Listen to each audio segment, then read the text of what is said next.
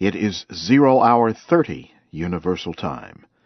And here is the news in Special English. In Libya, efforts continue to avoid a battle for one of the last cities under the control of ousted leader Muammar Gaddafi. Thousands of anti-Gaddafi fighters are waiting outside the town of Bani Walid. They say they will not attack the city before Saturday. That is the day by which all Gaddafi supporters in Bani Walid must surrender. So far, Gaddafi supporters there are refusing to surrender. British Prime Minister David Cameron has established a committee to investigate accusations against British security services. Mr. Cameron announced the investigation in a speech to Parliament on Monday. The announcement comes after Human Rights Watch said it found documents in Libya that show that British security services helped transport Abdel Hakim Belhaj in 2004. Mr. Belhaj is now the military chief of Libya's temporary government. He said he was tortured by the CIA and then transported to Libya. He also says he was tortured in Libya by government agents and questioned by British officials. He was once suspected of links to Al-Qaeda. The International Committee of the Red Cross says Syria has permitted Red Cross workers to visit the central prison in Damascus. This is the first time the group has visited any of the country's prisons since opposition activists launched an uprising in March. Red Cross Chief Jakob Kellenberger met Monday with Syrian President Bashar al-Assad. Mr. Kellenberger appealed for medical care for wounded and sick Syrians. A top Egyptian police officer says he did not know about any order to fire real bullets at protesters during demonstrations in Cairo earlier this year. Hussein Musa spoke at the trial of former President Hosni Mubarak, who was ousted as a result of the protests. General Musa told the court that police used rubber bullets and tear gas against the protesters. He also said some police used real bullets, but were not ordered to do so. Lawyers trying the case against Mr. Mubarak accused General Hussein of lying. They said he gave a different report in a legal statement earlier. Mr. Mubarak is charged with unlawful killing in connection with the deaths of 800 protesters. He is also charged with corruption and abuse of power. He has told the court he is not guilty.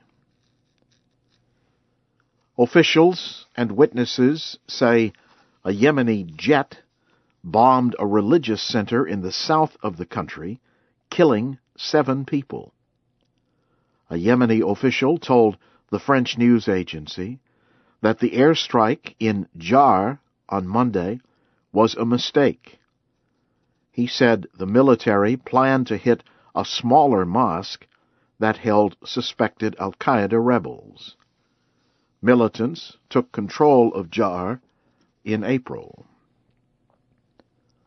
Turkey has ordered all top Israeli diplomats to leave the country by Wednesday. Turkey expelled the Israeli ambassador last week and reduced diplomatic relations. Turkey acted because Israel has refused to apologize for its deadly raid on a ship last year. Israeli special forces killed 8 Turkish citizens and 1 Turkish American. The ship was carrying aid to Palestinians in occupied Gaza. The head of Iran's nuclear program says the country is willing to give United Nations inspectors full supervision of Iranian nuclear activities for 5 years. But first, Feridun Abbasi Davani says UN restrictions against Iran must end. Mr. Abbasi Davani made the offer in a statement on Iran's ISNA news agency. He did not define the term full supervision. A European Union spokesman said Iran must first meet UN resolutions to suspend some nuclear activities before restrictions can be canceled. You are listening to the news in VOA Special English. Heavy rains have killed at least 130 people in Pakistan. More than 2 million people have been affected by flooding in villages and fields across southern Sindh province. Last year, floods killed 1,700 people and affected 20 million others. Indian investigators have arrested a politician and a businessman in connection with illegal mining in Karnataka state. Indian officials said federal agents raided the home of G. Janarhanda Reddy, a former minister in Karnataka state. They also arrested his relative, Srinivas Reddy, the director of the Abulapuram Mining Company. The two were charged with conspiracy, cheating, and violation of India's mining laws. They have denied any wrongdoing.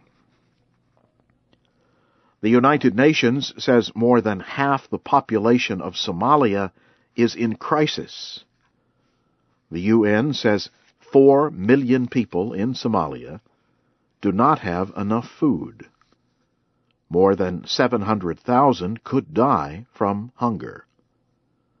The UN Somalia Food Security Group says famine caused by a lack of rain has spread to a 6th area. The group says the famine will spread farther over the next 4 months unless aid is increased. Tens of thousands of people have already died from hunger. Half of them were children. Ethnic and religious violence in central Nigeria has killed at least 11 more people overnight. The latest attacks happened near the central city of Jos in Plateau State. Officials say at least 7 people were killed in an attack in the Babela area Sunday night. 4 others were killed in an attack in Dabwak village, located south of the city. On Saturday, 8 members of the same family were killed in an overnight attack. A severe storm continues to drop rain on southern states in America. It caused sudden flooding in Louisiana and Mississippi. Almost 30 centimeters of rain fell in those states. The storm is very large. It could cause major rains in areas that include the Appalachian Mountains and the Tennessee River Valley. National Hurricane Center says the storm could drop as much as 50 centimeters of rain. Again, the top news: Libyan fighters are moving toward one of the last areas held by supporters of Muammar Gaddafi. A top Egyptian police officer says he did not know of any order to fire real bullets at protesters during demonstrations in Cairo earlier this year. And heavy rains have killed at least 130 people in Pakistan. And that's the news in VOA Special English.